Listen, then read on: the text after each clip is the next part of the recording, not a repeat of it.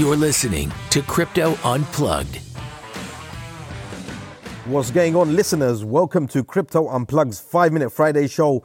Doc here on Friday the 14th of July. I hope you're all well wherever you're listening from. So what's been happening this week in the crypto space? Well, the latest consumer price index, the CPI, report showed that inflation has slowed down. In June, it dropped from 3% to 4% in May, marking the lowest level since March 2021. This slowdown indicates that inflation may finally be coming under control, and factors such as e-supply chain disruptions and declining energy prices contribute to this positive trend. However, it's important to note that we're not sure if this is just a temporary change or a sign of long-term stability. The slowdown in inflation is good news for us as crypto investors, as it suggests that inflation may be starting to come under control, which could lead to lower interest rates, which could be also good news for stocks and other risk assets such as Bitcoin and altcoins. Now, despite the decrease in inflation, the Fed is still expected to raise interest rates. The goal is to address the persistent inflationary pressures.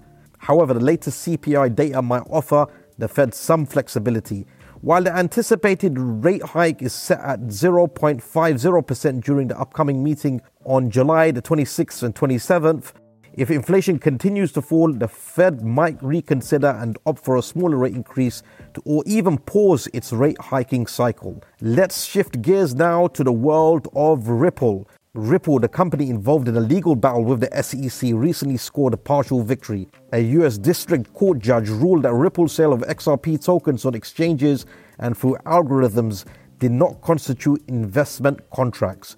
However, the institutional sale of the tokens was found to violate federal security laws, but this ruling has sparked a surge in the price of XRP, with the token experiencing a remarkable 68% increase immediately after the announcement. As a result, XRP has now become the fourth largest cryptocurrency by market cap. And speaking of this, it's worth noting that it has actually flipped BNB token to claim the fourth spot in terms of market cap. XRP's market cap has surged by more than 68% in the last 24 hours alone, reaching a staggering $41.44 billion.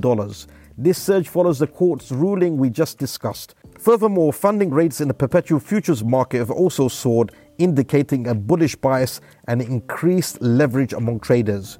Finally, we have some news on a recent arrest in the crypto world. Well, Alex Mashinsky, the founder of bankrupt crypto lender Celsius, has been charged with fraud. His bail has been set at $40 million by a US district judge.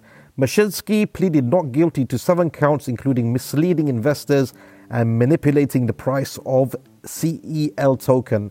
As part of the deal, he is now restricted from traveling and opening new bank or crypto accounts. This coordinated action against Mashinsky and other executives was announced by the Department of Justice, Federal Trade Commission, and Federal Securities and Commodities regulators. So that's all we have for today, listeners. Thanks for joining me, and do tell your friends about Crypto Unplugged. Have a great Friday and a lovely weekend, and see you guys next time. Crypto Unplugged.